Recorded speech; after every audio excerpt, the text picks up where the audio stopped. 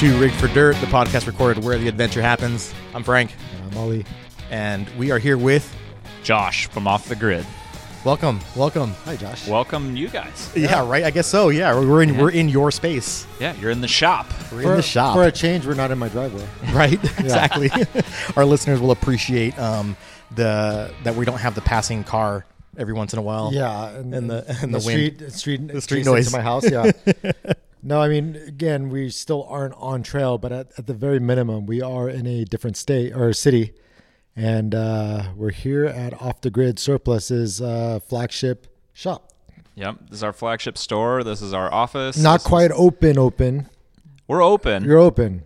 Soft open. Soft open. Soft Okay, open. Yeah. Because you have a grand opening that will be a week after this podcast airs. Well, that's our private opening. Okay. and Yeah, then we'll not do so another- private anymore, thanks. Yeah. Actually, this Way to will go. air after that, so we're okay. Yeah, we're good. Okay. I'll take your word for it. Everyone that didn't hear about it, sorry. Yeah. But you are open for business now, so doors are open. You can come swing by and check out the goods already. Yeah, absolutely. Downtown Grand Avenue in Escondido, California. On the way out to Ocotillo Wells and Glamis and the desert. So that was growing up here, that's, kind of was always the allure. There's so many people that are more desert minded and off-road guys. So I feel like you almost need to start supplying those perishable items that people will want, wag bags, freaking water containers, whatever. So as they come through on their way to their adventure, they can stop by here and kind of almost stock up before they head out. I mean, That that's would be something pretty we've cool. talked about is just, is this going to be a stop for people when they're on their way out? What are those, items that they would need when they're headed out to the trail? Like, do we have those? Should we have those? And, we've been really trying to play around with what Firewood. items we're going to have in here outside of the gear that we produce, totally. So recovery gear, we're definitely going to have. When we put the Jeep in here, we're going to build a platform on the back of it so that you can do route planning, right? Oh, so you that's can plan your cool. next Oh, trip that's sick. out. Nice. That was something going to REI, whatever REI. Love you guys. It is kind of no straight up. Carry my brand, please. Straight up, it is kind of a love-hate relationship, right? Like they do have a lot of ththings that we need, but at the same time, like there's conflict. Right. They don't support, the lifestyle that we like to live. But actually, no. Yeah, that's Is what's that been going changing? on. Yeah, it's changing because, you're starting to see ads where they have rooftop tents, like views out of a rooftop tent. Oh or yeah, I got vehicles with rooftop I got their tents. overland email blast a Yeah. couple of weeks ago. I was on their website the other day and they had a full overlanding Yeah. setup on the front page. And I was like, well, this is interesting. Money talks. I don't think people realize how huge that is because Yeah. you've had these guys and other conservationists who were adamantly opposed to four-wheel off-road driving on public lands because it destroyed the environment, or it was right up there with Petzl, or all those other companies that Right. are anti. And suddenly here we I are. look at it as a positive. I mean, if I'm going to choose to say that they have been enlightened. They've seen they've seen that the negativity was not true, and that this group offers a valuable resource to the environment, and they care about it, and that there's a lot of alignment more than misalignment. Well, it's not all dirtbag for off-roaders. It's actual people Right. that have just It's a lot of families. evolved camping into this new, like I always say, Dad 2.0. Exactly. It's Dad 2.0. It's like camping, the next version of camping. Yep. And they're still responsible. They still want to leave no trace. They're just trying to get out to cooler spots and enjoy themselves. Yep.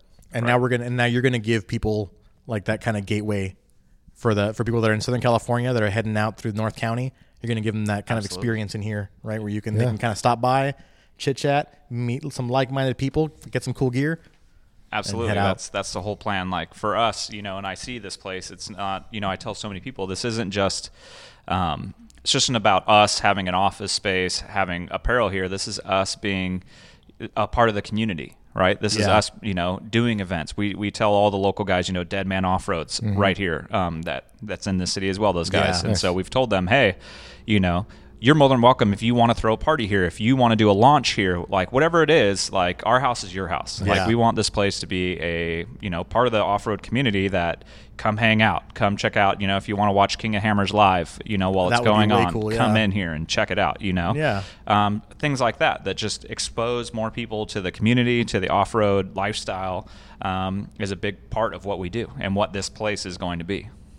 Yep. And speaking of this place and Off the Grid, so I always like going back and just starting from the beginning. Sure. Like, let's talk about how this all came to be. Sure. Yeah, I mean, it all started about 8 years ago, 2012. I was working for another big brand, FMF, great guys, love Donnie and all those guys, and was driving home one day, and it just kind of hit me, like, there's nobody that supports the off-road community, not 4x4, Jeep. Overlanding wasn't even really a thing back then. Lifestyle clothing, right? Like for that specific community, right? Because there were a lot of, like you said, right? There's Moto and there's all these other Mm-hmm. and they're making full pants and suits and jerseys and whatnot. But yeah, like the lifestyle wear and the everyday wear. Right. I mean, and that's when we started going to events, we would tell people tell us another apparel brand that's here. Yeah. And at the beginning there wasn't, there wasn't anybody. And, there was a lot of guys that made, gear, metal, you had the Metal Militias, the FMFs, the Foxes, stuff like that. But they were more focused on moto, and it was also desert lifestyle. Sure. Right? Yeah, you're right, because I feel like a lot of us were either repurposing that gear or repurposing hiking and outdoorsy gear, like, a lot of North Face and Cool Right. and things like 511, that. Right? Yeah, yeah. 511. We're finding other industries and other things, and we're just kind of repurposing them to where they kind of fit and building this hodgepodge of like clothing, right? Absolutely. And so, and that's where I really saw my brother-in-law actually is kind of like my muse, or like the impetus for the brand. And he's a guy that owns his own plumbing company. He loves going to the desert on the weekends with his family. And so it's like, what apparel items would he want to wear? What is functional for him that he could wear every day at the office and then also wear it out into the desert? And he doesn't feel like he has to change, now I need to get in my desert outfit, right? Or now, I need to get out of my work outfit and get into my desert clothes. Into my weekend uniform. Right. And so it's like, what's something functional every day that's super wearable, and then it still functions when you need it out in the desert or on the trail or whatever. Sure. And so that's where the Trailblazer pants kind of were born in my mind, of just like, I would love to have this workwear looking functional pant that I can take all the best features from outdoor workwear and tactical and kind of combine into one package that's super wearable and doesn't look overly out of place, right? It doesn't look out of place, right? Right. Yeah. You can be on a job site or you can be at the campsite. Yeah. That was one of our first mottos, was from the job site to the campsite. That's how we kind of filtered a lot of the things that we did for the brand. That's pretty cool. I mean, shit, when we were waiting for you to come to the shop, we were at the little Mexican joint around the corner. By the way, a lot of good eats around here. Like super good places to drink, coffee. Escondido in general has a pretty diverse culture. So it's like, street is awesome. Yeah. You got Felipe's Pizza that's been there, 30, 40 years. You've got Burger Bench, which just opened up down the street. It's super amazing. Sushi joint just opened up right next door. We have Plan 9 Brewery, which those guys are awesome dudes and we're good friends with. We've been going there for a long time. So when the space opened up next to them, we were really excited. Yeah. Yes. But it's like, you guys just punch a hole in the wall and have a pass through, right? Like a little window. Talked about that. A little window, right? But yeah, I mean, we were at that little Mexican joint, and I spilled some salsa on my pros that I have here, and it just wiped off. Yeah. So it's good for eating too. Salsa proof. Salsa proof. Exactly. Salsa proof. But yeah, I mean, you've been supporting me for a while with my project, and you've been a good friend. And then also we've done some things through KC as well, like where our whole crew at SEMA was wearing Off the Grid. Yeah. And even when I was working at 511, you were one of the examples I would point to, saying, look, there's a brand that's even, capitalizing on this whole movement of, overlanding and off-road, and they're creating a brand, and there's a good response to it. Like, we need to be in the space. And, that was like back when I was trying to really pull them kicking and screaming over. And it's like, and then finally I'm like, why am I struggling so hard? And, then you and I started talking. I'm like, yeah, I mean, shit, I might as well wear these because these are exactly what I want. They stretch, they've got stretch, right? And I use them for my daily, like going into the office as well as when, I'm on the trail. And the pros especially are pretty lightweight, so they don't retain a lot of heat. What were the ones that you gave me before? Were those the 3.0s? Yeah, 3.0s. I like the material on those, but those are a thicker one, so I'd wear those in the cooler months, But you kind of have a style for everything. And then the design itself, like, who does a lot of your design work? Me. Yeah, it's, I've always thought you remind me so much of Justin from Heatwave. Like, you really do. Even like just the way you guys even look when you're like, you're both graphic designers, you're both owners of your companies, and you both take a personal like investment in. And it's so cool to see that, there's so much passion behind what it is you want to do. And you actually, like, beyond FMF, you also worked at somewhere else too, right? Yeah. So I've worked started out at Rip Curl in 1999, actually, as a graphic designer and marketing, and then moved to Quicksilver 4 years later to do graphics. And then while I was there is when I really started to see these cut and sew guys that were doing all the cut and sew apparel. And I was like, man, I really like, one, graphic design. I mean, one of my favorite quotes is, graphic designers are the new modern day ditch digger, right? Okay. It's like you can throw a rock and hit a graphic designer.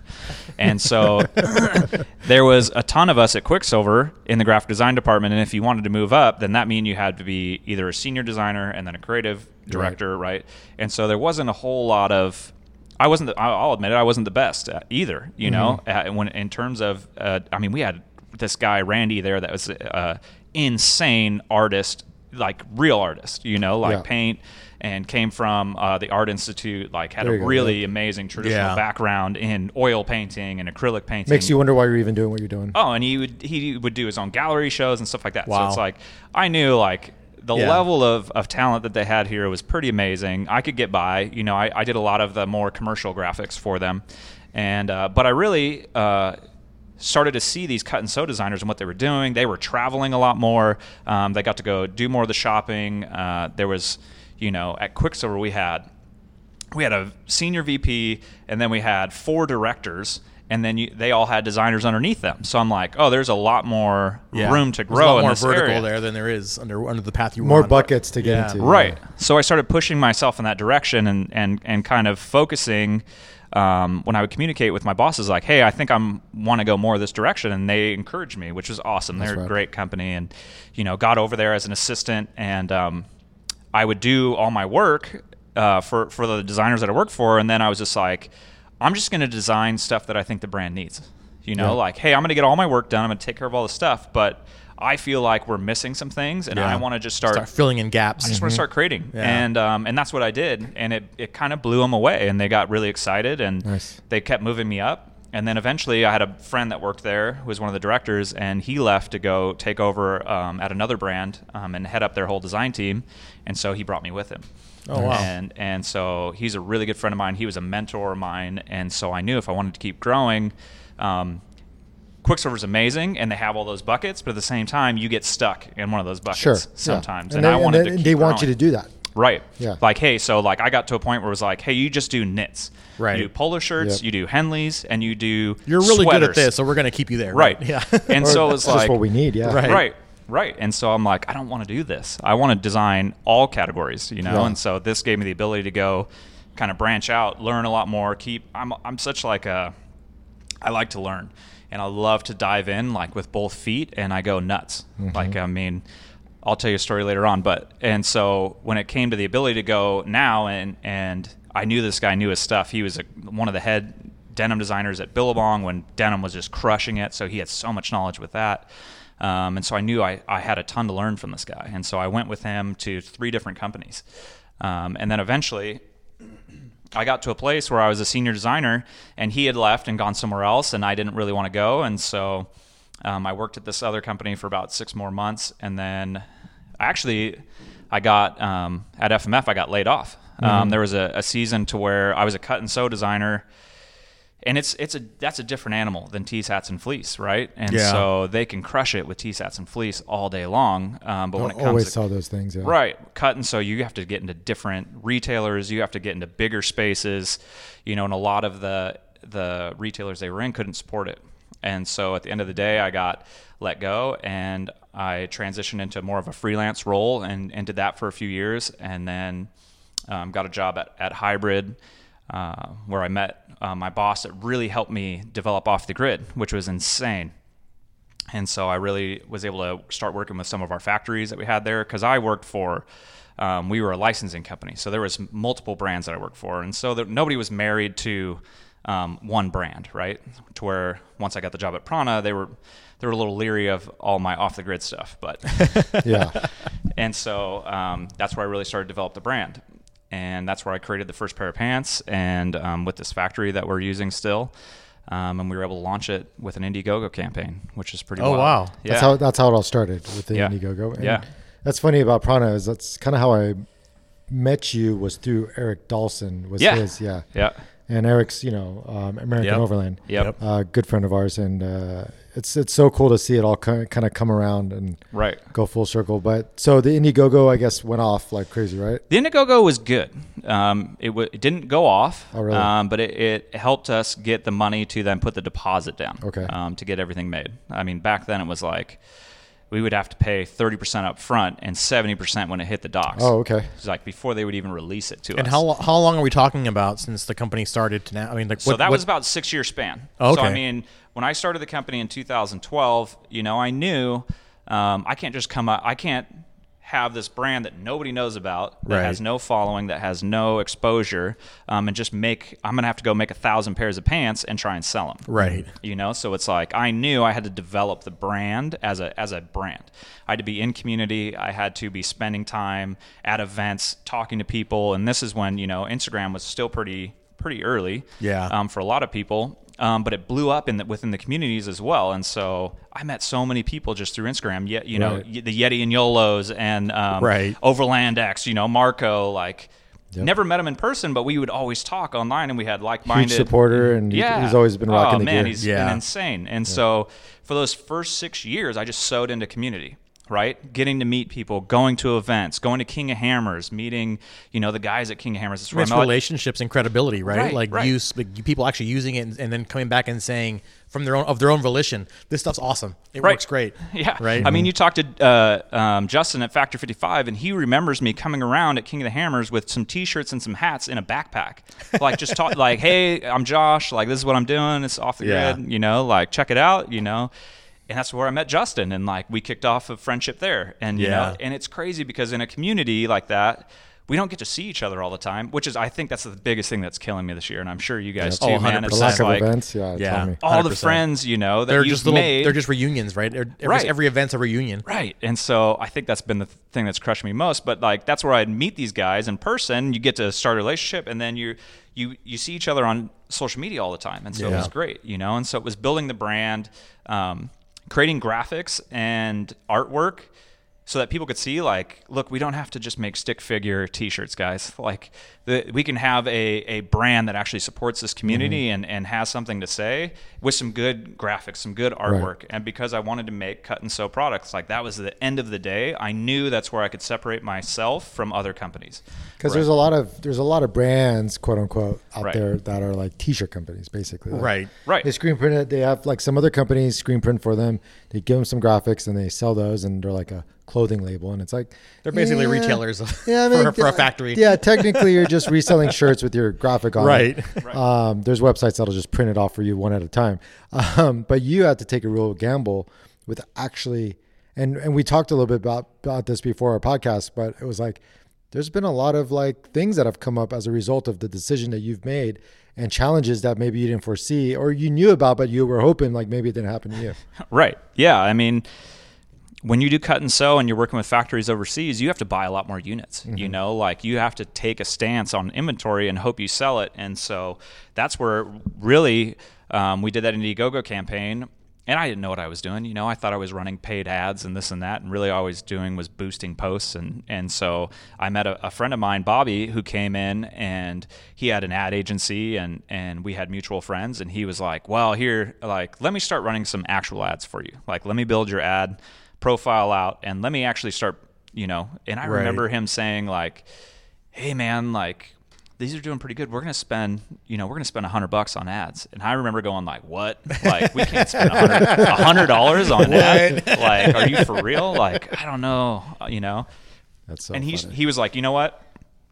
He was very certain of himself, and he's like, look, man, I see the data. I've done this stuff for a while, and I believe in this thing. And he's like, I'll pay for the ads up front. And you just pay me back in the return, and we'll see how this thing goes. Yeah. And I was like, I can handle that. Yeah, we'll settle up at the end. Yeah. It'll So work. you're going to take all the risk. Okay. Right. Deal. And so he did that, and it took off. He was like, dude, I don't know what you've been doing, or I don't know what's going on, but I've never seen a return on an ad spend like this. He's like, so he kind of got more curious, and we had more conversation. He's like, I want in, right? And it's like, well, shoot, what does that look like? And I'm one of the creative types, right? So it's like chief butterfly chaser, I just want to create, I just want to design. Business and finance are not my strong suit. And so when I met him, I was like, hey man, let's partner up, let's figure this thing out. And so he did, and he was thinking about it at first, and then when we did the Indiegogo campaign, we put the deposit down, we've got all these pants getting made, they get delivered to port, I'm still working somewhere else, and I have to leave, and I go to OR. Outdoor retailer. Yeah. I had to put a deposit down, or I had the deposit down. I had to pay for the rest of the pants, and I'm in Colorado. 70%. Right. Yeah. And so I need to wire money, and so I didn't. And I borrowed the money from my mom to pay for that first round. She's been super supportive, and so I go. I'd got these banking details from the company, and I go and I wire the money. And I'm at OR, and so I'm doing all that, and outdoor retailer, and I come home. And we're working and we're getting stuff ready. And I call the factory and was like, hey, I just want to make sure everything's good. You got the money, this and that. And they're like, we never got the money. And I was like, what? And my business partners are sitting right there, and they see me kind of turn white. Yeah. When I said that. Yeah. And it's probably I was not like, a small sum. So to lose that's probably pretty scary. Oh man. I was like, here's the banking details here. And they're like, that's not our bank. What? Yeah. Yeah. And I'm like, losing it. Yeah. And so somebody had hacked our email thread with all the same email addresses, but just added an underscore. Get out of here. Everything looked legit. Here's the new banking email, this and that. And it was totally hackers. And I wired money to the wrong bank.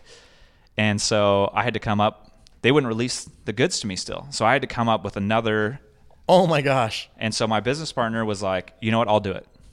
He's like, so that money got written off.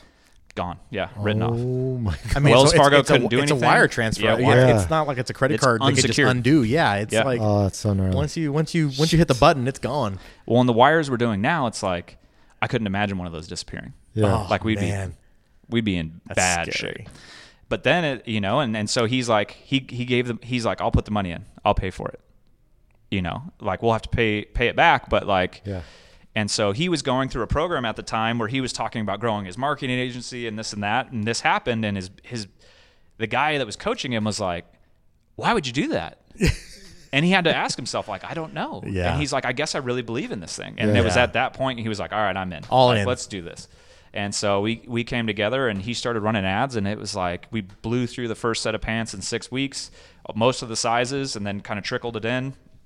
And then we got the next round in, same deal, right? Same terms, And so that's when we were doing pre-orders 4 months out, right? Because we had to raise the money on a pre-order, and so he built the pre-order out on the site, and we had to raise that money ahead of time so we could pay for it when they finally came in. And so that's how we did the first 2 rounds. And then we partnered with this company that helped us. And man, that got us into a whole nother round of hurdles, right? And that's at that point I really realized business isn't about what you know or what you can do. It's like how much you can overcome. It's like tenacity, right? How can you deal with things as they come up? Because you're always going to have an issue. There's always going to be something that's coming up that's looming that you have to overcome. And it's hard to I think that's kind of the difference between entrepreneurs and like employees in a sense, right? And it's that it's really hard to inspire that level of hustle until you have skin in the game. Like when it's your money in the line, when you've put in like that much money, lost it, and put it in again, right? And you're starting now in the hole or behind the 8 ball, and you're just trying to it's you. This is it. This is your one shot, right? Like nothing creates motivation like that. Right. Like that is the motivation that only an entrepreneur or an owner knows. Right. Oh, absolutely. And like I'd always worked for other companies, so I was super new to this game.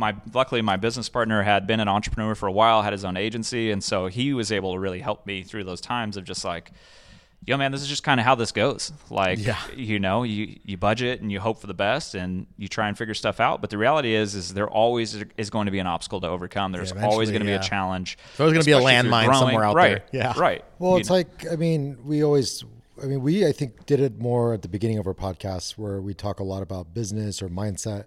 I think this is a good episode for just that. It's like, what was your mindset going into putting it all on the line and really going all in on this business? Because it sounded like your career was going pretty successfully. So Right. the average person, when they think about, oh, in my career, the way I'd want to grow is they'd want to get to senior and then director and, be happy there.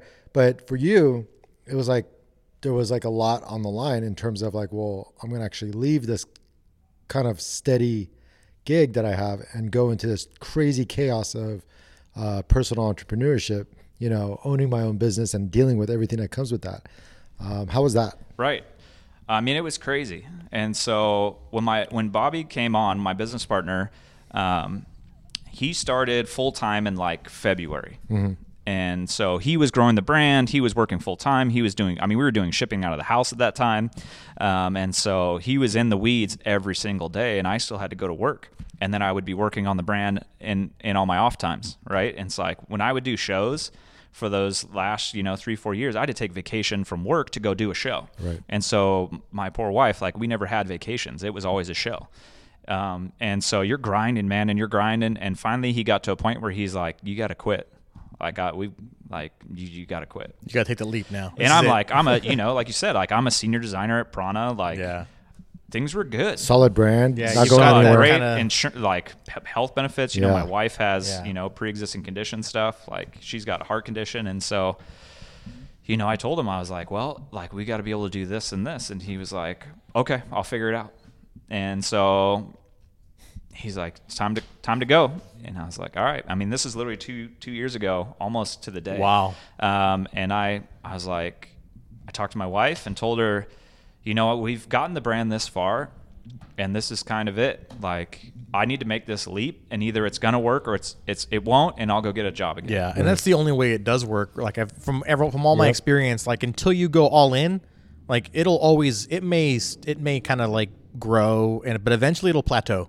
And you hit that point where it's like, look, you're at the point now where if you don't go all in, it's either gonna like wither and die, or it's gonna explode. But you have to let go of the safety net, and you have to fly. You gotta this get is in it. there. Yeah. Absolutely. Because then when you hit those challenges, right, when you hit those roadblocks, if you've got a safety net, if you've got, something on the back. A career that can just, it's so easy to just be like, oh, I'm done. Yeah. Like, well, that was fun, right?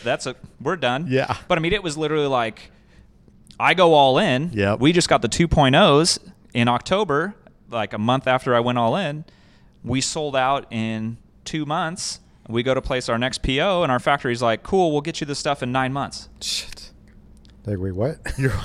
Yeah. So now I have no job.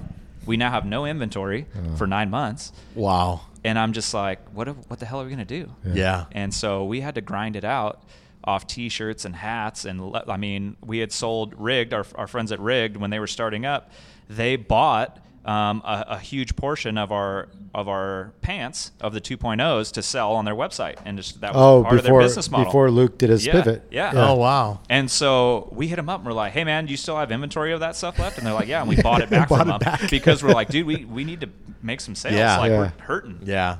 Like I got my car repossessed last year at one point because we couldn't pay ourselves. Like, Wow. It was heavy, man. We were going through it. And that's not that long ago. That no. is not that long ago at all. To be from there to here to like a store that you just opened, that's crazy. That was about a year ago. Yeah. And it's like and then the inventory comes in, and we had some issues with the inventory. Right. And it was just like, again, it's one of those hurdles. Like, what do we do? Yeah. Well, people can't try this on in stores, so we just have to be as transparent as possible. We have to tell them what happened. We had all these pre-orders, right? So we had already shipped, and we didn't realize that we had all this issues, and then all the pre-orders shipped, and all these guys were like, yo, these are big. Yeah. And we're These like, don't fit, man. Sweet. Well, send them back. And so we just sized everyone down, and then we were just very clear on the website, like, hey, these And so I think that's the thing is you're always going to have a hurdle like that. Yes. But it's how do you respond to that? Yes. And so it was like, we had to act fast and just be like, well, super clear on the website. Here's kind of how our sizing works now. You need to order based on this size, and like that's how we're going to go. And that was it. And so we did that. And we bought a decent amount of inventory. We just added a new fit. We added shorts, right? And it's like it all came in like this. And I think people really underestimate how understanding people can be if you're just straight up and honest from the onset. Well, Right. that and also building a brand that's really based on a solid why and a solid like community, which I think has been your saving grace, because a lot of companies having gone through what you went through, Right.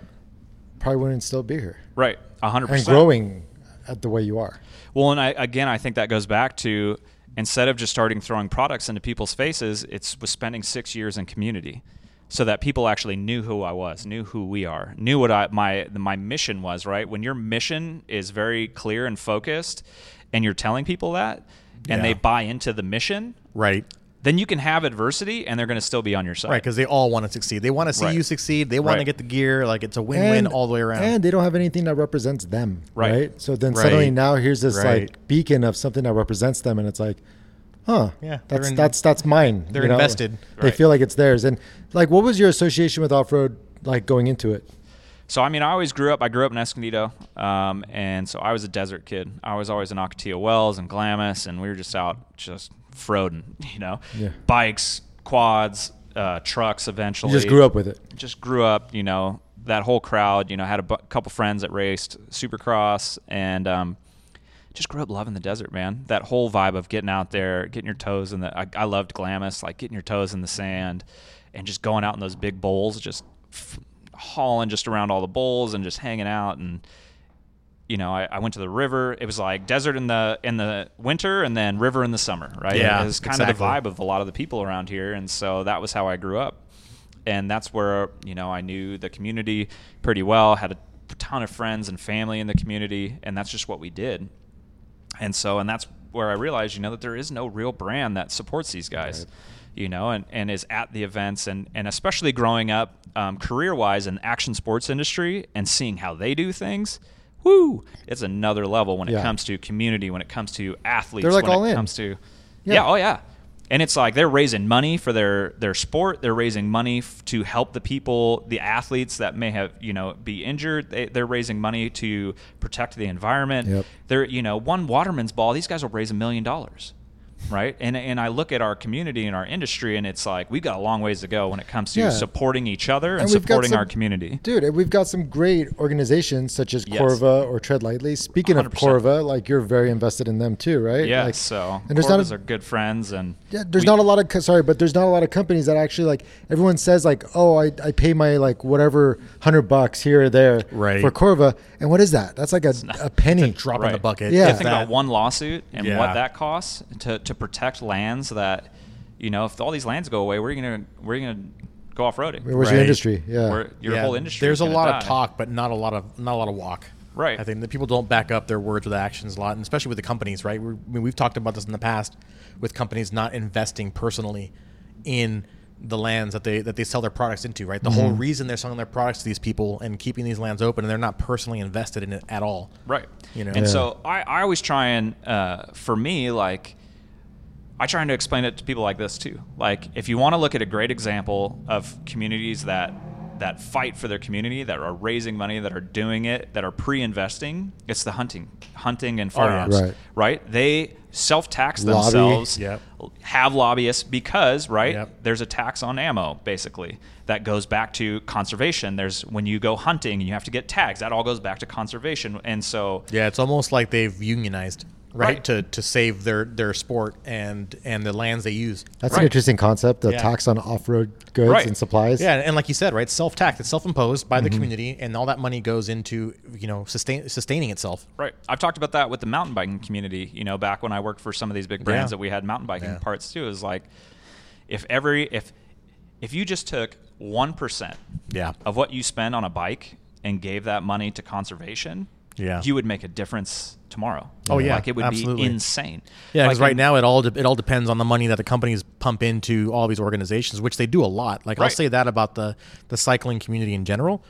Every single brand that's out there that's in that's invested in the American market or even the North American market as a whole invests tens of thousands, if not millions of dollars into keeping organizations and lobbies going for bike paths, mountain bike trails, all these different things, right? So they've done a really good job. But I agree, if you were to tax 1%, talk about throwing gasoline on it. Like it would just completely ignite and change the game Oh, forever, man. right? In a Absolutely. positive way, for sure. Right. I mean, look at a King of the Hammers where you have like 50,000 people out there. Yeah. Right? Like if everyone that went out there gave $1 to $10, Yeah. I mean, that's insane off one event. That's mostly small organizations' entire year's fund. Right. It would be one weekend. And it's interesting when like somebody like Dave from King of Hammers will talk about how like Orba is single-handedly responsible for them keeping their land in order to continue to do their events. I mean, there's a great value there. Yeah, you know? Absolutely. And so I think, I mean, and that's part of one of the things I'm excited about for us to have this space is I want to do fundraise for Corva here. I want to do an art show, right? Yeah. Like all these amazing people we have in the community that are just hanging out. All these photographers we have, or Drew Martin and Photo Runner, and all these guys that take incredible photos. Or I mean, I know there's creative types too that paint or create art, and I've had these ideas for a while. But I needed a space to do it. And so part of what we're going to be doing is like, how can we do a fundraiser? How do we raise money for this and that? Corva recently had a, horrible tragedy. The guy that was doing all their shipping, Steve, passed away, suddenly. And it was wild. Wow. And they hit us up and they're like, hey, we knew Steve, and we got some of their items because we were going to do a photo shoot for them and get some new stuff for their website. And we found out, the guys at Corva called us up and they're like, hey, we really were just racking our brains trying to think of who could help us. And you guys came up and we're like, absolutely, like sign us up. We're in. And so within a week, we got all their goods that they had stored up there down here, and we got their website back up and running so we could start shipping for them.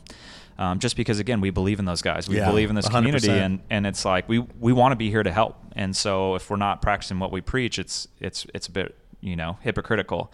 And so we were happy to help those guys, and we're excited to see the future of how we can help grow their product line and how we can better serve them so that we can raise more money to save public lands. I mean, everything going on with Pismo Beach right now is just insane.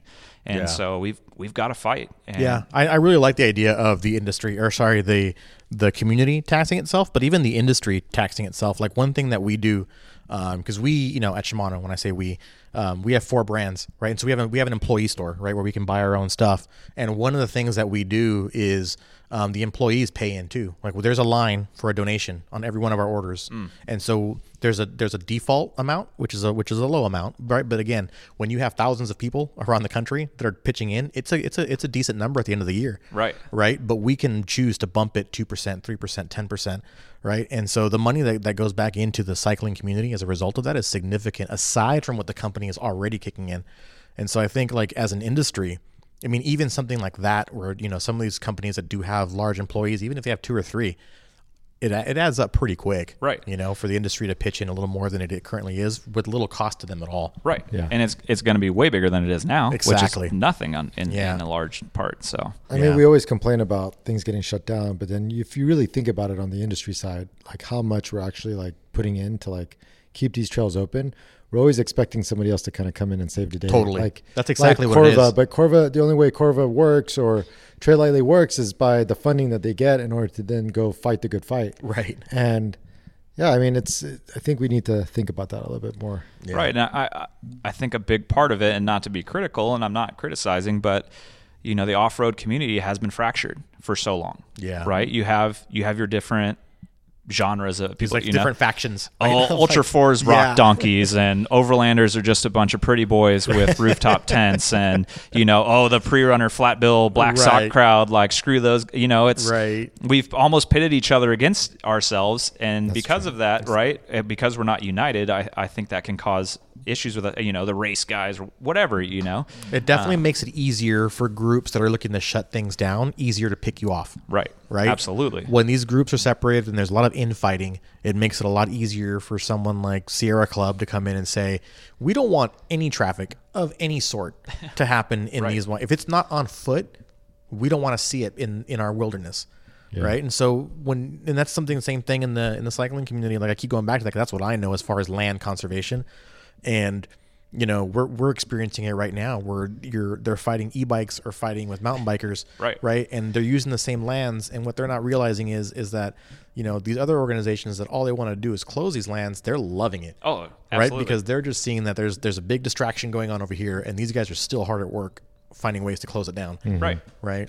So and so again, that was one of the things I loved about why I wanted to position the brand the way I did, and why I wanted to call it Off the Grid, right? I wanted something to be a little bit more ambiguous so it could encompass, a wide variety of things. And we've never gotten into, I mean, it's crazy the amount of infighting and just, even between like different Jeep builders or different off-road teams or different, it's like Toyota versus Jeep again. Totally. Like even within the there's subgenres, loyalty, there's right. like you name it. Yeah, absolutely. I mean, there's even like Southwest versus Northwest versus like I mean, you could subdivide this into 1,000 pieces, right? Like, which is kind of scary. It's interesting because everyone has the love for getting out there, Exactly. At the end of the day, getting on 4 wheels or 3 wheels or 2 wheels or whatever, and having a good time. But everyone thinks that the way that they have the good time is the right way of having it, right? Versus the other guy. Well, and the ultimate irony, right, is that at the end of the day, when you get all these people around a campfire, no one gives a shit. Right, 100%. Everyone's having fun, and everyone drinks the same beer for the most part. Or, exactly. a LaCroix, or and it's just being under the stars. Cares. Like you've got you're under the stars, you're in the woods, you're in the desert. Doesn't matter, but you're in this beautiful scenery. The sunsets are always amazing. You're always up by sunrise because you're sleeping in a tent, or maybe you're in a sweet trailer or fifth wheel, whatever. But there's something about your body when it's out in nature like that. When you don't have a bunch of synthetic light, when you don't have, and your body knows to wake up because the sun's coming up. You start to get tired because the sun goes down. Dude, I wake up at like 5:30 every morning. And this dude is not a morning person, like all. Straight up. Dude, I'll wake up at like 8, 9 o'clock, like on a regular day. Like if you let me, 10 sometimes. Yeah. Every fucking time when I go camping, without fail, as tired as, dude, I'll stay up until like 3, 4 a.m. drinking. Right. I'll wake up at 5:30 in the morning. Right. Like ready to go. I'm like, what the fuck? Well, because you're in your natural environment. Yeah, it's like I think your instincts kick in too, where it's like the predators are coming out, like you need to be like ready, like it's time to get on with your day, hunt and gather. Right. Yeah. Well, and I mean, and I think that's what every single group, part of what they go out there for is the freedom. Like the reason why these guys started exploring the desert, started doing trails, and it's the freedom. Mm-hmm. Like when you're locked in all week, grinding it out, and you want to go somewhere and be free. And that was what the desert, that's what the desert always offered, right? Yeah. Like Glamis, man, you just get out there, you unload, and you're just gone. Like, it's like, that's really where we kind of feel kind of human, and you find your humanity, right? You feel like you're not, chained to a desk or whatever your 9 to 5 is, whether it's, you're working in a machine shop or you're chained to a desk or whatever it might be. Like when you're out there, we tend to all be equal, right? Like it doesn't matter what you do, how rich you are, how poor you are, what you're driving. It doesn't really matter. It matters online. It matters when you get home. But when you're out there around a campfire, no one gives a shit, right? Everyone's stoked that you're there. Everyone's having a good time and a good conversation. And like we feel, I think at our core, like our true selves. Right. I think in that moment. And I think that's that's the appeal, and that's one of the reasons I think you fall in love with it. That's what's been making this whole COVID thing so crappy too. Right? Exactly. Like not being able to go out and do that. You get distanced more and more from like your humanity almost. Well, right? It's put us all in our own little echo chambers, right? Like it's separated us 100%. In a way that I don't think a lot of us have ever seen before in our lives. And it's like we said, like, man, I want to be at a show. I want to be in community. I miss seeing, these friends of ours. I miss going here or there. And it's like, yeah. I mean, as a species, we're communal, right? I mean, we tribal. We're tribal. And I mean, even talk about even at birth, right? How important that first imprint of a child is, right? Of human contact. Like that's who we are as a species. Absolutely. Right. And so I think this whole COVID thing, and it's really put us in a really unnatural state. Yeah, and now these goddamn fires. So like right when we're getting a leg up, when we're like, hey, you know what? We can go out to like the Mojave Desert, or we can go. Maybe we can't go in a parking lot, but we can go out to the desert. Nope. Right. Nope. We're gonna gas you out. We're gonna smoke you out. And we're gonna stay home and keep your air conditioning on and not want to go outside. We're gonna close that too.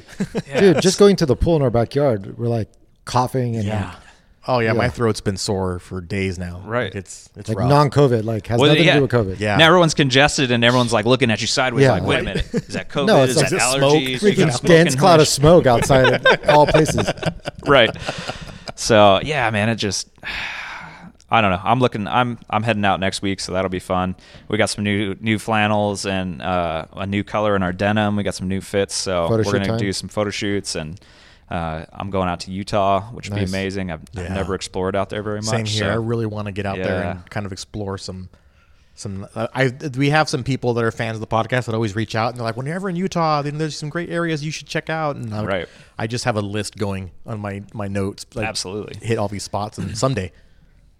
Yeah, I mean, Utah, that one time that we went was such a blast. Oh, totally. We only barely scratched the surface. It was a very high level sampler platter. Yeah. Like we didn't even hit some of the iconic trails, Hell's Revenge and all that. Oh man. Yeah. Right, yeah. So I'll be out at Moab this weekend. Nice. There's an Ultra 4 race. Oh, cool. So that'll be awesome. We're one of the sponsors for Ultra 4 and King of the Hammers and all that. So, wow. We've been working. Look at you. You come a long way. Man. I remember, so one of the guys I originally went, the first time I ever went to King of the Hammers, Bill from JK Forum. I went and camped with him because one of my buddies and him were good friends, and we camped with Rebel Off-Road. Okay. First time ever at Hammers. First time getting to meet those guys. Again, slanging T-shirts out of my backpack. And I remember, 2 years ago was the first year we were the sponsor for King of the Hammers, and my buddy Bill is watching it online and sees our logo pops up and takes a photo. And he's like, this guy, like he got like almost choked up because he was just like, I remember going to King of Hammers with this kid, and. The brand was kind of just in its early stages. It was just like a small thing, and now they're sponsoring, building this something event. Out of nothing. One of the largest events, and just that first year, even of having a booth there and getting to meet the guys there, it's like family. And that event is like none other. I mean, you want to talk about the community, you want to talk about the access you have to these, $500,000 race cars that are lined up in Hammertown, power hour, like throughout the week, the event, the spectacle that Dave Cole has made that thing with 2 helicopters chasing the race the entire time, showing it live on a giant screen in the middle of Hammertown, in the middle of a lake bed, in the middle of nowhere. Right. A lot of middles there. Yeah. And, but it really is. It's just really insane. Is, yeah. It's the most insane thing. But you nailed it. Like the level of access for the common man, for the average person, is not something that you would get anywhere else. Like you can be on course somewhere out, in the middle of the desert and watch, $1 million trophy truck scream by you at 115 miles an hour. And then a helicopter, maybe only 80 feet up at best, just going sideways along the, like it's such a rad sight. 12 o'clock at night, you take your shit box out, Cherokee, and you go run it up Chocolate Thunder and jam the trail up and hope to roll God, it over. Dude, hope to God that nobody like sideswipes you, blindsides you, like crawls over the top of you. Right. And it's just chaos. It's Mad Max. At It's the same amazing. time, everyone's hooting and hollering, supporting you and loving every minute of it, right? Like, yeah. Absolutely. You're and like ducking dildos, like flying through the air. Yeah, dude, hoping you're not stepping into a fire that's just randomly like all over the place. Yeah. It's the most insane and amazing thing you've ever been a part of. And it's the closest thing to Thunderdome we have. Yeah. Dude, Chocolate Thunder at 12 o'clock, 1 o'clock in the morning is something special. Yeah. For sure. And that's where it's been a blast. We've made such huge relationships. The guys at Tribe 16 who Matt, raced the 4,500 class and let me run in his car for qualifying the last 2 years, right? It was just the most insane thing. Such a blast. And then Lance, one of the guys that works for them too, threw me in his buggy and we went up Chocolate Thunder and just rolled, like he just walks up that thing, just cruises. And I was like, this is a blast, and just being out there, got to go pre-running last year, which was so fun too. That's so and cool. just see the amount of stuff that happens in the event. And then, that connected us to Bailey Campbell and Brian Crofts, who now we're doing an exclusive apparel line for Bailey Campbell with Off the Grid. And we've been fitting that stuff on her and getting the pants dialed in. I was just out there a couple weeks ago. We did a photo shoot with the pants, with the new samples we got in, and just getting her feedback, and that's been a blast. And now we've got the flannels that we're doing with her. That's right. And we're heading out, next week to go do some more shoots and get some more feedback and talk through some stuff. And that's just been, the amount of stuff that has just come from this is just insane. Like it's a dream come true, honestly. And, some days it's hard and you have to remind yourself, like, this is what, this place, like when I got emotional when I was just talking to our team and just like, this has been a dream of mine, since I started working in the action sports industry to have a brand that tells a story that I want to tell, and to then be able to have a shop like this that we can showcase the brand how it should be showcased, right? Yeah. How I feel it should look, like how the vibe should be, and it's just crazy, to see it, and it's crazy to sit in here and just be like, man, we're here, and you know, we It's just yours. did it. This is ours. Like, Yeah. this is our space. Like, Yeah. That's always a good feeling to like look at something and just kind of stand back. And I hope that you do this and stand back and appreciate like it's always good. People always say, you know, they don't like looking back and they want to look forward, but sometimes you do got to look back and see like Right. the trail that you've accomplished, right? Like where you've come from, where you are, and appreciate it. Right. The you know? gratefulness is Yeah, huge. Like 100%. You know, even just taking the time to write down the things you're grateful for. I mean, it changes your mindset. Because if you're only focused on, like, there's so many things I could be focused on that could, you know, make me want to melt into the floor right now, you know, of just, you know, business stuff and financial stuff, right? It's just like that stuff is always there. And the biggest difference is knowing that stuff is there, but also looking at the things you're grateful for and knowing where you're going. Right. And having that direction and focus and vision and not letting the other things weigh you down, because at the end of the day, you'll figure it out. Would you also say like faith plays a role in? Huge. Yeah. Absolutely. You know, I mean, that played a role in me making the decision to do this. And it's always been something that's a part of me, and it's something that I live my life by. And you know, without it, I think a lot of things I wouldn't have done a lot of the things, you know, that I do. And so it's huge for me and my family. I think for those of us who do have like a foundation based in faith, it's like we don't always credit it or we don't always speak to it as strongly as maybe we could. But even in my own life, I look back and all the worst times of my life, I've always found myself like praying or found myself like reaching out to like a higher power. Right. And I've never been disappointed. Now, you know, a more cynical person could say, well, you were just going to figure it out anyways. Right. But it's like, I like to think like, for instance, I lost my dog a few weeks back, you know, Happy, our new boxer girl. And, you know, Happy took off from Starbucks and just fucking bolted down the street like a bat out of hell. Like she knocked over the table, pulled out of her leash and like collar and just fucking booked it. And I literally walked inside to grab the drinks I'd already ordered to walk back out, and she is already like half a mile down the street.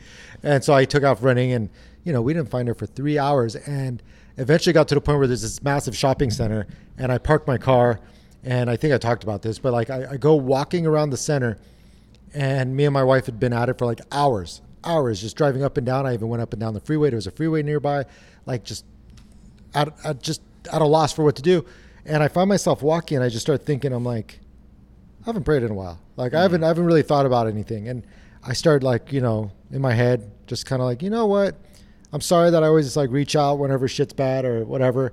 I'm reaching out right now. I could use a solid, you know, and I know it's insignificant, it's pathetic, and there's children starving or people dying, but I need my dog. I need my dog before my kid gets back home, because he was like at a friend's house. I'm like, I need my dog back. And the family's going to be ruined if I don't get this dog back. And I shit you not, 5 minutes later, I see a little head poke out from between a dumpster and a mattress and a bush. Right. And it's a little brown dot. And I get close and I realize it's fucking Happy. And I'm like, thanks, you know? And so, I mean, I know you tend to be a person of faith too. And it's like a lot of that had to play into like so many pieces of what you do.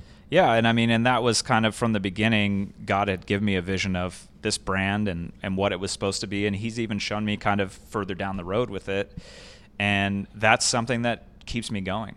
To be honest, you know, when times get tough and when things get hard, I still have that thing locked in my brain that's like, no, he's promised these things for me and for my family. You just got to put in the work. It's just putting in the work every day, and it's knowing like you could have two mindsets, right? Like, oh, he promised me this thing, so I'm just going to sit on my couch and wait for it to come. But that's not how it works, right? No. One of the things that for sure stuck with me, like, because I went through Catholic school growing up and catechism and all that kind of stuff. My parents put me through all that stuff well into my early teens.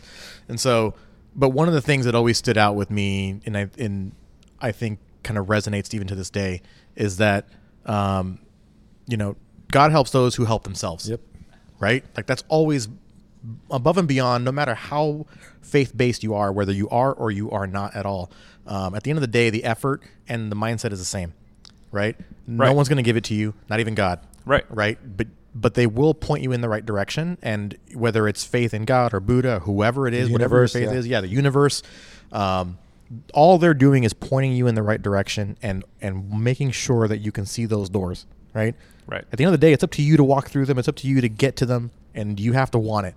Right. And I think that's one of the things that I think separates, you know, the where you see your luck or where you see the positivity. Right, luck. Right. Yeah. You know, it's really a matter of whether or not you chose to take the action and help fight for yourself. Right. Absolutely. Those are people I just don't get along with. The ones who feel entitled.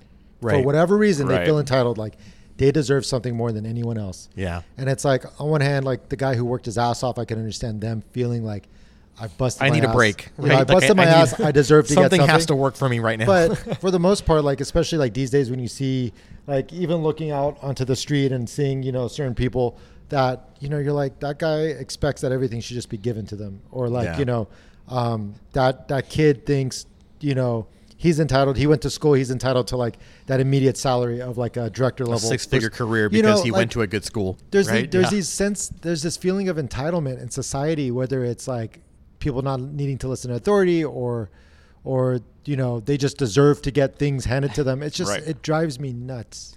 Well, and that was one of, you know, I watched The Last Dance with my son, and I told him, I said, here's one thing that will get you further than anything you could ever imagine. And it's being willing to put in the work more than anyone else. Yep. And that's what you saw in that documentary, right? And it's even more prevalent today, I think, with young people. If you can just instill in your kid, like, if you just do the work, you're 100%. already on third base where everyone else is still Right. at bat. And we've talked about this too, Yeah. right? Right. We've had these conversations, and Aldi and I specifically have had these conversations too, where it's like, look, you can have the knowledge on how to be successful, and let's say that we give that knowledge to 100 people, right? And yeah, all of you technically know what the recipe for success There's is. the secret sauce. Right? Exactly. Now, out of those 100, maybe 70 will actually try it. Right. Right? And out of those 70, maybe 50 will stick with it. And then after those, to get to the point where you're past the 3-year mark of a successful business, right? Maybe 30 will be at the end. Right. And the number Maybe. just keeps shrinking and shrinking and Right. shrinking, and it just depends on We've how much literally work. had this conversation. Yeah. Right. It just keeps shrinking on how much tenacity you have to drill to the end and put in the work Tenacity, to be bro. That's to the be word. the last 10 or Right. the last one. Well, I think that's a disservice a lot of these kids do to each other these days is they put, like, you go on social media and you're seeing everyone's highlight reels and they just assume that that's life. You just And landed that's there. daily. And Right. it's like the greatest thing about technology is it's given you the ability, I know for us, right, to speak directly to a consumer. Like, if we tried to do this brand 15 years ago, like, if I looked at the way traditionally you would build a brand, right? Right. You create a brand, you create a line, you start generating, right? do You the have a marketing niche, and all this then stuff, you yeah. build a ton of samples, you put a sales team in order, you go to Right. shows, and you start selling stuff to retailers, right? Right. Which then now you're beholden to the retailers to build your brand. Yep. And we live in a day and age where I can create a brand, I can go on social media, and I can build this brand through social media, through Right. community, and then create products and be able to directly market straight to my consumer and ship it right to them. Yeah. It's insane. And you can say, like, oh, well, then, now it's easy for you, right? Yeah. Now things are easy. Like, if you look from the outside, right, it's one of my favorite quotes is it takes about 8 years to be an overnight success. Yep. Yeah. And the truth is it's true, right? Yeah. Like, you have to do the work for this long to then, once you get the exposure where everyone sees you and they think you're an overnight success because they didn't see any of the behind the scenes. Yeah, they weren't there the past 7 years. Right. And Right. don't forget, just scrolling down your feed, you see like 6 of almost the same exact company Right. back to back on ads. You're like, holy shit, is that the same? No, it's not the same company. What the fuck? And Yeah. it's everyone's starting to look. A lot of guys are starting to look alike. A lot of guys are they have the easy access to like get something out there. And Right. a lot of them don't even make it. They just make a render Right. and then hope that people want to buy it, and then they make it. You know, Right. it's, like, Well, it's crazy. That was one of the things we were talking to the guys from Overland Journal, right? And I remember him. He was like, yeah, we saw your brand. We kind of seen you guys around. And he's like, I just assumed that you were buying blanks overseas and just putting your labels on them. And I was like, oh, I didn't think of that. But I mean, that's true. Like you could have, yeah. you could see these people Yeah. like do this stuff all the time. And that's something I tell my business partners. That's something I tell the people we deal with is like, I'm not here just to make another pair of chino pants Yeah. or another pair of denim. I'm not here to make another woven shirt. I'm not here to make another pair of, basic shorts. Like I've worked for brands where it's, everyone has the same stuff. Right. You go to Macy's or you go to PacSun or Zoomies or Tilly's or whatever, And every single brand has all the same items, right? They got a chino short, they maybe got some denim, they got a couple woven shirts, you got some board shorts, you got your hybrid, Done. It's like the classic mix. Yeah. And the only thing that's different is the labeling, and that's what we call people decorators. Reminds me of that meme of how to be an overlander or how to be a camper. It's like how to be a clothing retailer. It's right. And so that was the thing that I've always said is. And we've had to tell our factory this too, because they'll tell us like, oh, well, why don't we just take this off or do this? Or do you really need fabric that's like that? And for me, I'm like, yes, everything we do has to tell a story. It's like a purpose-driven story. Everything we do has to tell a story. Reason for it all. Because we're having to then go online and tell the story to the people. And if all we do is like, hey, here's a flannel, it's cool. And that's the one thing I think that's changed too with being connected directly to your consumer is that your feedback loop and your accountability has increased exponentially, right? Because at first, back in the day, 10 years ago, the retailer was dealing with all that. And they're probably just going to say, yeah, whatever. Okay, here's your money back. Right. And so now you've got like a direct feedback loop to the consumer, and you're also getting a lot more accountability, right? Like, hey, this is why I got it. This is what you said it would do, and so on, right? So man. And so we have an app, we have like an aggregate basically that we use that aggregates all our email to our customer service email to our Facebook Messenger to a lot of these things, and it aggregates it into one area for our customer service. And so we have a girl that helps us kind of organize that, and she answers a lot of the basic questions. But the reality is at the end of the day, like Bobby and I, the two owners, the founder of the company, we look at all those issues. And so it's funny because we talked to our factory the other day, and they were like, we don't have all these issues that we have with all the other brands that we do. I mean, they do stuff for big, huge brands that you would know the names of. And so they're like, we don't have these same issues that you guys do. And I was like, here's the difference. I was like, we have direct communication with the end user on a daily basis. Whereas you're creating products, or your brands are creating products, getting it in, selling it to a retailer, who then that retailer is selling it to a consumer who gets to try it on at the store. Right. And then how many times have you given feedback, right? You go to a Macy's, you buy a pair of pants, maybe it didn't work out. How often do you go back there and say, hey, this pants didn't work out from this brand? Which maybe the retailer gets that feedback. And then, exactly, it goes nowhere. Whereas our end user gets our product, wears it. I mean, we've had guys that wear our stuff for over a year and be like, hey, this happened. And we're like, cool, we'll take care of you. Because for us, at the end of the day, we're not just about selling one pair of pants. We're about creating a long-term consumer that loves the brand, and it works, it's functional for them, and it's their lifestyle. I see it as almost like a uniform you're creating for this particular group of people, where it's almost like the same way a uniform company for the police department would work, where it's like feedback, constant feedback of like, what do you guys need? How can you do your job better? Like, how can we make this better? It's like you're doing the same thing with the off-roaders. Like, what are you guys doing? Yeah, like, it's a similar kind of R&D two-way conversation. Like it's a relationship. Yeah, it's like you're driving for 6 hours. Okay, well, I'm going to put this pocket on your thigh so you could reach in there and grab stuff that you normally need to access quickly. Right. You know so you can not put it in your back pocket. Yeah, right? so you don't put it in your back pocket, or even your upper pocket, which is a lot harder to get to when you're sitting upright. Right. Totally. Yeah. Well, and I mean, even guys like we had Wes in here last week from Two Frogs Racing, right? And like he just did the BDR trail in his side-by-side, overland for over 600 something miles. Wow. And he needed gear that he could use. These guys are in 5-point harnesses. Yep. They've got helmets on, and he's like, this worked out perfect. One, the pants, like I went through a water crossing and got soaked. Pants were dry in less than an hour. Wow. Like just hitting the trail because, the nylon, that's why we built them, right? Yeah. Working with search and rescue guys are like, cotton kills.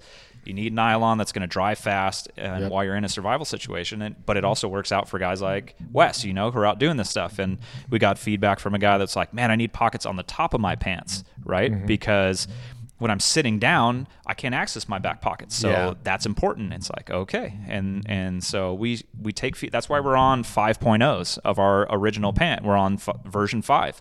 Yeah. Because every single round, whether it's the fabric, whether it's the fit, whether it's, we had rivets on the back pocket, which we got feedback that, hey, this is pulling on my leather seats. And we're like, cool, they're gone. Yep. And I added bar tacks instead of rivets. And then it was, hey, this pocket needs to be bigger, or, we take all that feedback and we put it into the next version. Yep. Yeah, and it shows. Because, I mean, I myself, coming from a company like that I came from, it's like they had a lot of purpose-built like product. But the one thing that stood out with yours is like, shit, it's everything. Plus, it's all about my industry as well that I'm passionate about. So it covers all bases, So I'm like, why would I want to just stick with one thing where at the end of the day, I'm not technically part of that community. I'm not a a competitive shooter or, a prepper per se. I tend to just be more off-road than anything and happen to be prepared through that lifestyle. I just identified with it, and it's good gear and it works. And it's like, you want to get behind something like that. Sure.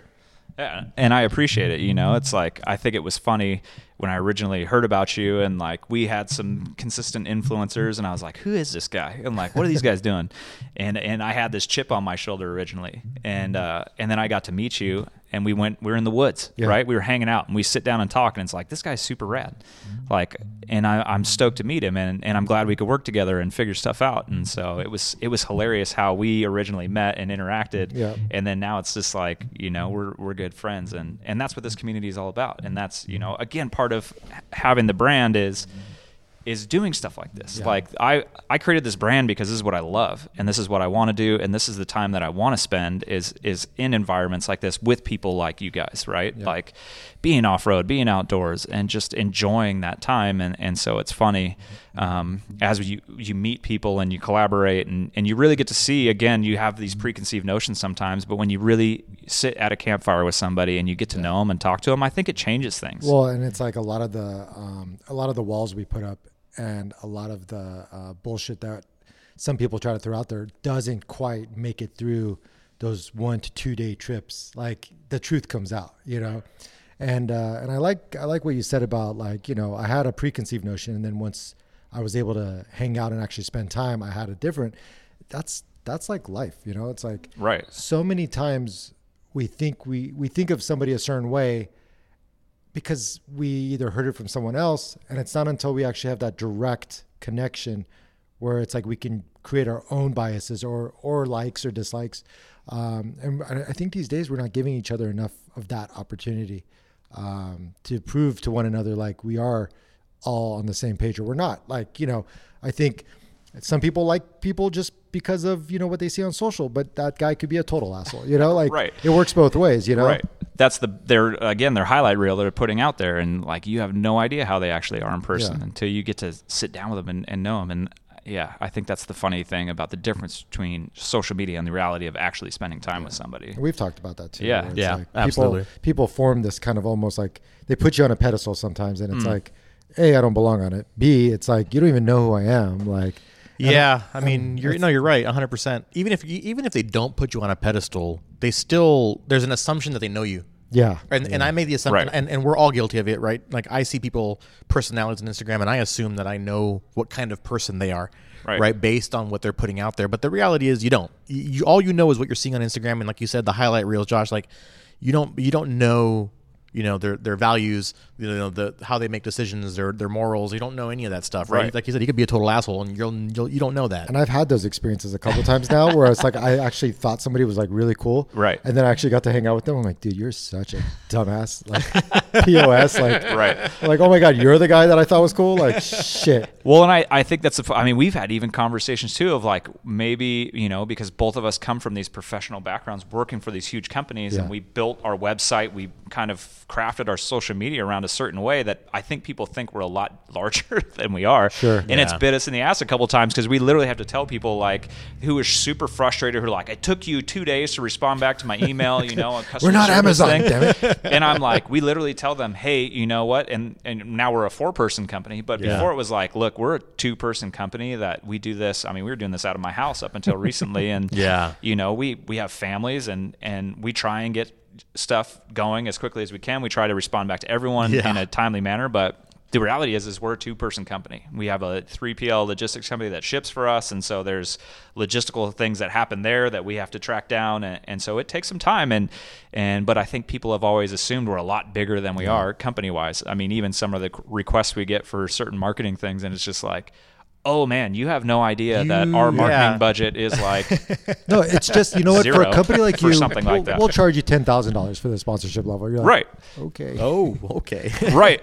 I even get that at KC sometimes too. It's like, we'll just make it X amount. It's like, bro, like, we're a profitable lighting company in the middle of COVID and we haven't laid anyone off. That's a win by itself. Like, Right. You got to chill out on the Exactly. Yeah. Right. No. Absolutely. We'll talk in it's- 2021. It's definitely a compliment that people think you're punching above Sure. your weight class. Sure. Right. You're definitely coming in strong. I mean, that's I always think that's fantastic. But yeah, I think there's definitely some confusion of the reality versus the perception. Right. You know, and I mean, even with us, I mean, we're a large company. And you know, people come to Similar. people come to our building and they expect to see an army like Right. hundreds of people.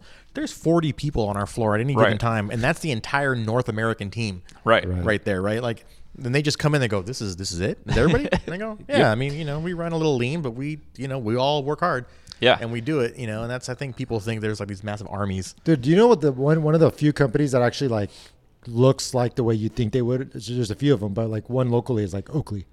Like yeah. at its especially In at its heyday, at its yeah. heyday, Yeah. like that looks what you think it would be. You go, yeah. I mean, You even go to the compound. Yeah. even walking into the compound, you're like, right? oh, You go in shit. there and you're like, They have a cathedral. To, Yeah. yeah, basically, yeah. You walk Right. in and then you walk in and there's a whole floor of designers and the whole floor of marketers and you're like, Yep. this is what I expected. They've got private bars in there. Right. They've got their own pro shop. It's like, oh shit.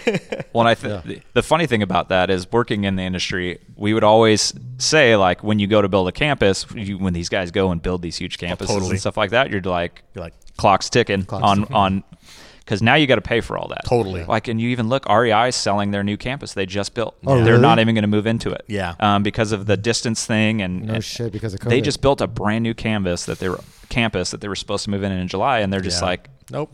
Damn. and that was always a kind of a comical thing within the industry of like when people would build a new camp. I remember when I was at Quicksilver and like we were crushing it. Like they were Yeah. doing, I think, over $1 billion a year, and we had brought on this other brand and we were going to build this massive campus, and we had architects come in and they had like a chair lift going through the campus and Wow. a Kelly Yeah. Slater like standing surf or like wave pool and Right. a People- driving people range mover. because we had golf companies as part of it, you know, and they had this huge crazy campus thing, and I was just like, It's future utopia. this is insane. Yeah. Like, what are you guys really going to build this, and how much is that going to like?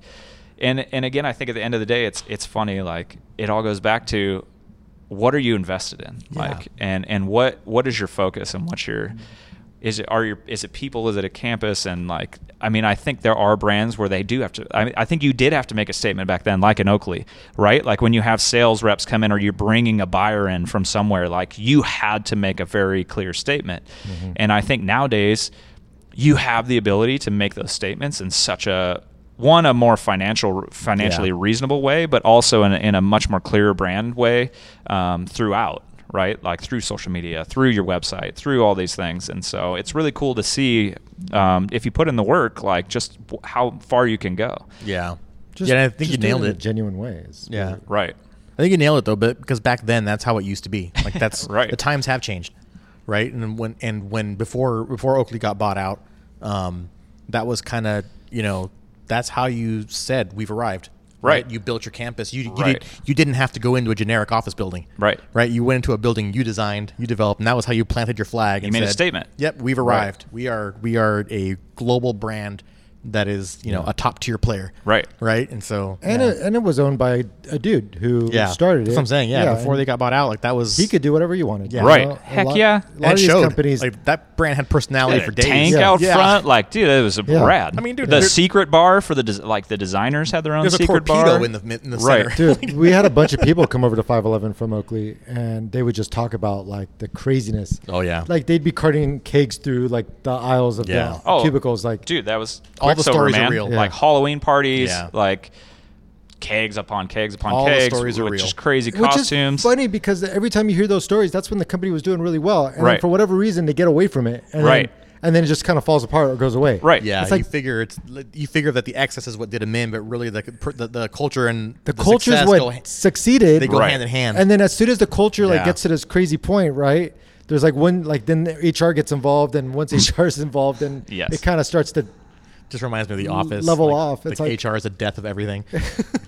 Well, I and mean, it's good and bad, right? You grow so wide, right? And you're bringing all these people in. And so Yeah. it's, I mean, we even had this conversation, right? As we're still trying to grow, is when we bring people in, how do we present to them the brand and the secret sauce, and like make sure we have a brand filter that when we hire people, like, are you a fit, like culturally, like, are you going to be a fit job wise? And then how do we make sure we set you up for success when you do come in, and that you understand the brand and you understand what we're trying to do, you understand our secret sauce. We're all kind of pulling in the same direction that way, right? Yeah. Dude, because we have to make sure when we grow like that we have that in place. Yeah. Totally. One bad seed can kill the entire culture of a company. Yeah. Oh, especially at a top level, and that's where I've seen so many times in action sports, these guys would bring in consultants, or they would hire people that were from outside the industry. The Bobs. And it's like, The Bobs are here. these guys are going to help us get to the next level and help us go public and do all. And they come in and you're like, these guys are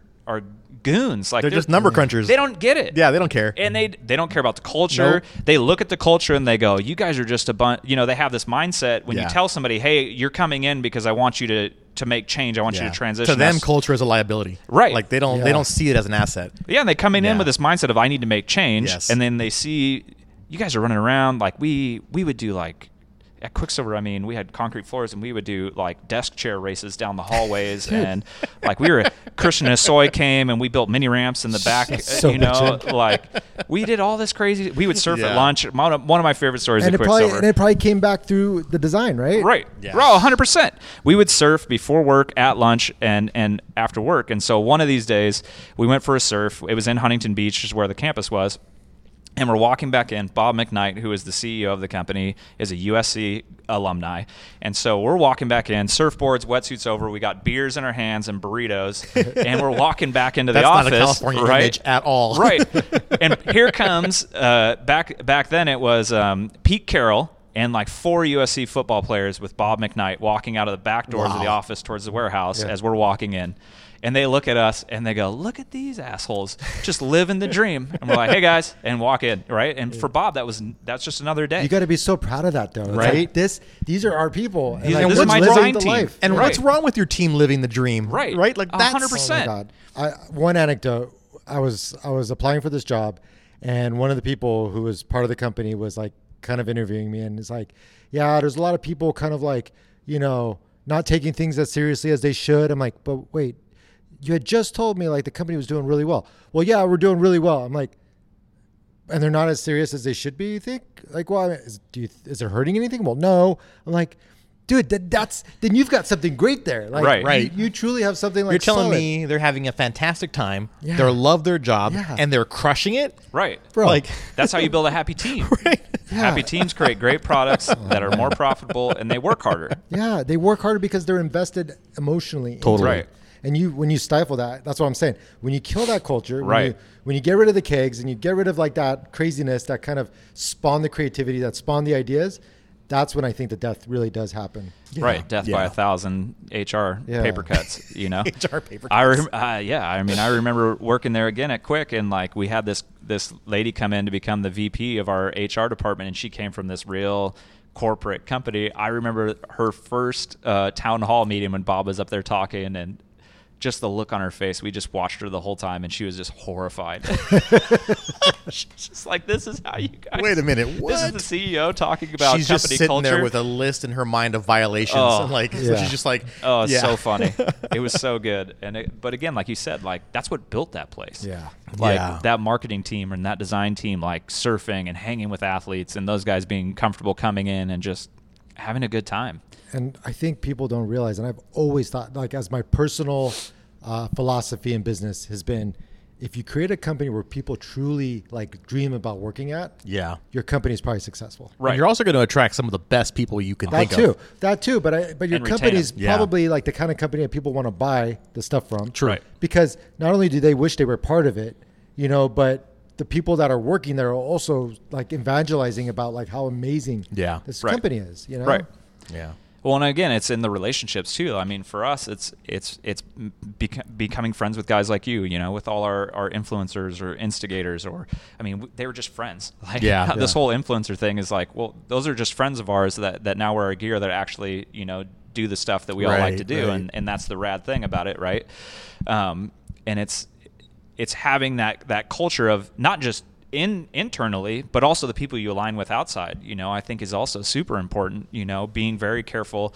I mean, the people that hit you up on social media every week and are just like, hey man, can you give me a free hat? Or, hey man, like I'd like to, what does it take to get some stuff from your brand? And you go to their I always tell them, I say, well, number one, like we only work with people that we have a relationship with, because you are now going to be a ambassador for our brand. And so if I don't have a relationship with you, I don't know who you are. I trust you to speak for my brand. Right. Yeah. Like I don't know what you're saying. I don't know the people you're aligned with, and it may not fit our culture. And so I'm very protective of that. And I tell them, like, we only work with people that I have a relationship with, and that's it. And so come meet us at a show, come talk to us, we'll figure something out. Yeah. Or if you have somebody that already works with us, have them vouch for you. Yeah. And that's how we'll do this. And that's how we've always made the best relationships. It's how we've met the best people. And, it's all about community. Again, it goes back to community and knowing who you are, knowing who your people are, and finding them, meeting them, and then taking care of them. Yeah. Right. At the end of the day, like giving them value, right? Like not asking as much as you're giving. And so it's how do you do that? It's such a balance. It's so crazy. That's so true. Yeah. Yeah, I mean, I get hit up all the time. Like, hey, it's good to say. Still casual about it. Yeah, I get hit up all the time. well, it's like, People it's want like, stuff. dude, we use a service called like We make these Zendesk cool for our lights. tickets, and it's like sometimes I'm like looking at just dozens of messages of like, hey, I just bought a truck. I really want to get sponsored. Right. I'm like, oh, It's really cool. I'm like, All my mom said so. I'm like, My mom said so. I always want to go into like, do you know how many hours and like money of my own out of my pocket that I spent before I even like really got like all my program Yes. going? It's like, I'm like, here's what could help in the future is like your media plan, your social following, your YouTube channel, like And then crickets. this, that, and the other. Oh. And then it's like, well, no, I love the guys that come back and, hey, you gave me a lot to think about. I'm like, awesome. I wonder what that guy's going to come back with next year. Right. And then there's the people, it's crickets. Right. Or there's the people like, well, no, I really think I give you a lot. I'm like, well, we're not in a position to do that. Yeah. Sorry. It's like, and then there are sometimes those guys where they have the reach and they have the following and people look up to him and you're like, you know what? If he's representing me and not the other guy, sometimes that's good too. Yeah. But I try not to do that too much here and there. And I always attempt to make sure that there is some potential for relationship Yeah. in those cases as well. But I'll tell you, even my own community will call me out sometimes. I'm like, hey, yeah, I'm thinking about bringing this guy on. Dude, why are you thinking about bringing that guy on? Do you know who he is? I'm like, well, not personally. So I'm willing to make my own judgments. But it's like, well, I've had this experience. I'm like, okay, well, then I think about that and I Right. listen to them. And because, at the end of the day, it is a big family Right. at Yes. KC. And I think even our ambassadors are very protective of the brand. So, Right. And I sometimes got to I'll say go that through is something really cool about you guys. I think you guys do have a community, right? And you see the events that you do, and I see that the group that kind of flows together, right? Yeah. Like, it's like they're all friends already, Yep. And Yeah. so it's really cool to see what you guys have done at KC, because it does seem like a family. It does seem like a culture, right? It's Right. not just, hey, we're just sending out a bunch of crap and hopefully they put it on their rigs and tag us in a photo. Right, yeah. It's like, no, we're doing events, we're doing fun stuff. I'm engaging them in like summer camp or whatever, Yep. like Right, those things that are right. just such cool God, don't even say that word. community events. Sorry. Such a bummer. Right. Such a bummer. But yeah, I mean, no, it's so true. And that's kind of like, I think your secret sauce as well is like being part of the community in a genuine, honest way where you're not selling yourself out and you're kind of banking into a group of people that you're investing in. And in turn, they're investing back into you with like goodwill and faith and whatnot. Similar to me, like, yeah, I could keep getting 511 pants easy. And there's a couple favorites that I have, but as far as like my relationship, like with that goes now, it's like more on the Beyond side. They have that Beyond clothing company, which is a good friend of mine as well. So it's you and him really, like, where I'm just like, this is kind of where I'm good. I'm good here, Right. with you guys. And it's got to be good shit. And you guys have not disappointed, Thank you. I just like when I see the passion come out in the product for me personally. And I like when there's a story behind it and it's not just this like, we got to make this for the sake of making it. Right. Like we're going to put a patch like spot on the side of this garment for the sake of putting a patch on the side of the garment, but it serves no true purpose or function. It's like, that doesn't feel genuine. Right. Yeah, and there was a lot of that too early on, like in the last maybe 2 or 3 years ago. There was a lot of things just being done for the sake of being done for the A lot of companies were doing that. whether it's cool factor Yeah. or it was just they felt that's what was cool. Like there was really no purpose to a lot of the pockets all over the place, but only half of them made sense. Yeah, Reminds me of, like, they Hot were Topic. just to have more pockets. Exactly. Like it's Hot like, well, Topic what do they pants, do? you know? Right. Like, Hot Topic pants, you got like 50 pockets. 50 pockets, Those but super I don't know baggy, what to like, buy to Rafer fill in pants. all Right. these It's like, pockets. I don't ever want to carry that much stuff to begin with. Like, What I think that's even the funny thing, because even my business partner is like, you are so in the weeds with this stuff every day, and you're so passionate about it that you speak at like a 10 level when it comes to product, right? Yeah. And so he's like, I love that, and that's what makes you great. But at the same time, our customer speaks at maybe a 1. Right. So like, how do you then take all that Yeah. passion and all that knowledge, because you've been doing this day in and day out for 20 years, and bring it to a level to where our customers can start to understand what that actually means, you Yeah. know, where it's like I start digging in on like, oh, well, this is why we went this much nylon and then this much spandex and then this stretch, and that's why it's a weft stretch, not a warp stretch, and then we, did a you Whoa. get into the weeds on this, right? Even I'm like, looking right now, at I'm you like- guys, and you're like, what? I think I think I understood 30% of that. Dude, Right.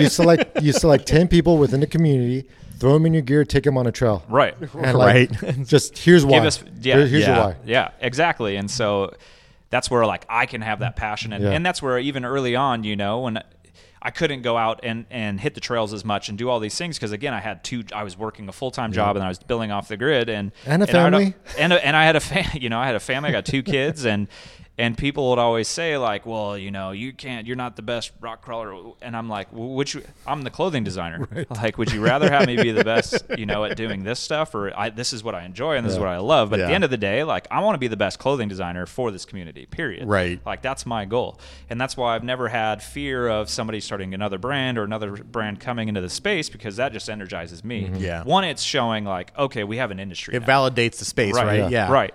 High tide raises all ships. And Yeah. 2, like, I know that I'm the kind of person that I'm going to be focused on making the best stuff. We had another brand, actually, we saw this email come through on a purchase.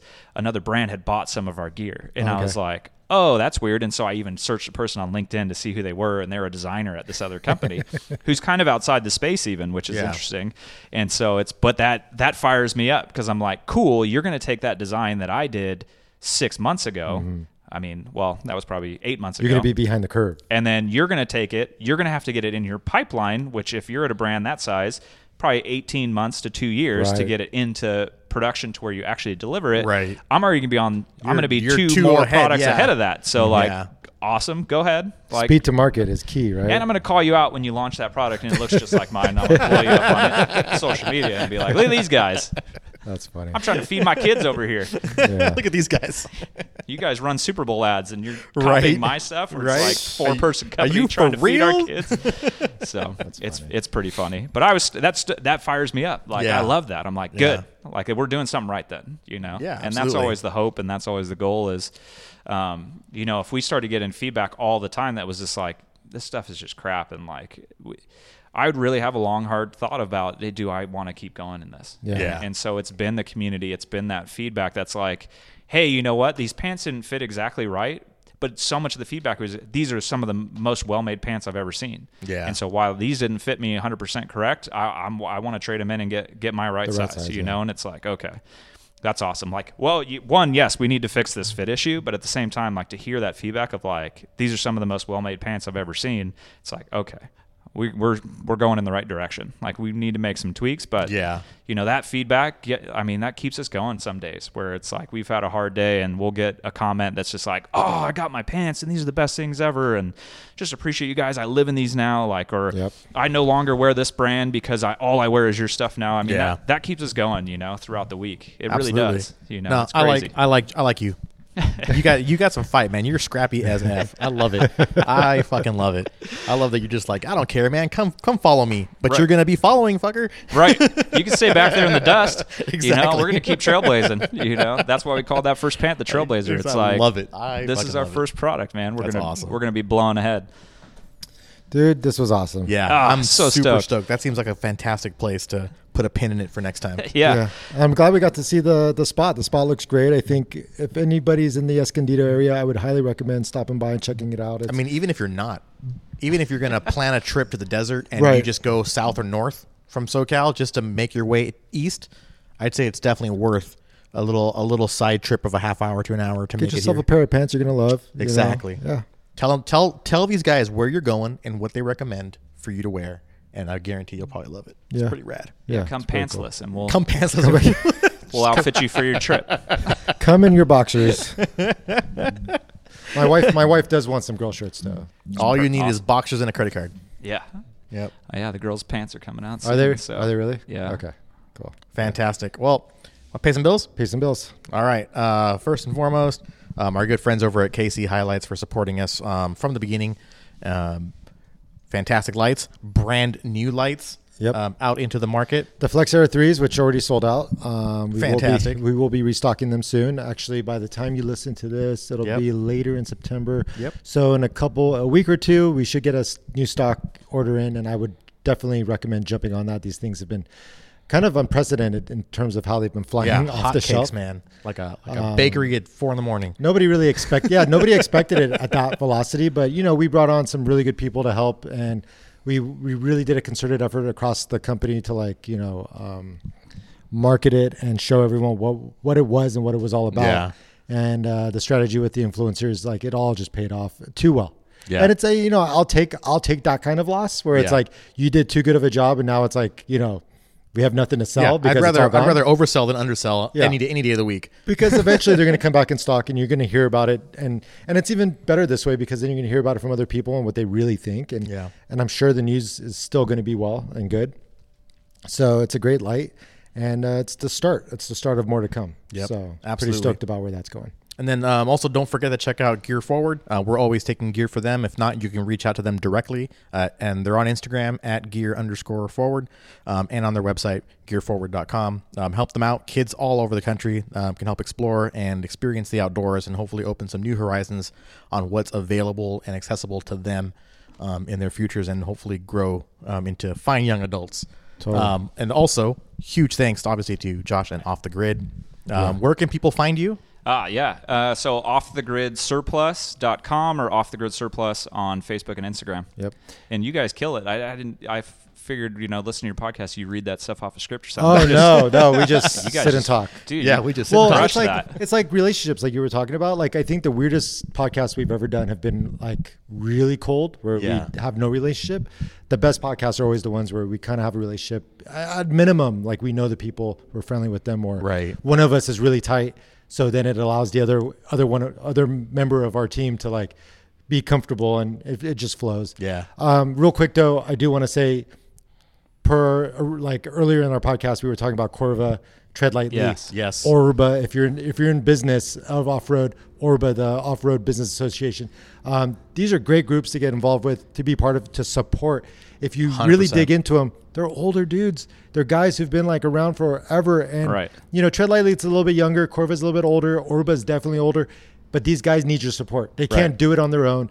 They've been fighting the good fight for like so long, and they, I'm not making any money off it, but I'm Nope. saying like try to help them out, give them some Right. money. More You know? importantly, they're fighting for you Yeah. because of their passion, because Yeah. they love Right. doing it, because they want you to love doing it and to be able to keep doing and they it. got off their ass and actually did something about all the Exactly. shit that you're always wishing somebody would do something about. Yep. Well, and they've been doing it since the beginning of them trying to shut down public lands, so they've seen it. Yeah. Yeah. I mean, and they know what they're doing, and we need this next generation of off-roaders and community to grow up and start supporting these guys and really being a part of it, for Exactly. sure. Yeah.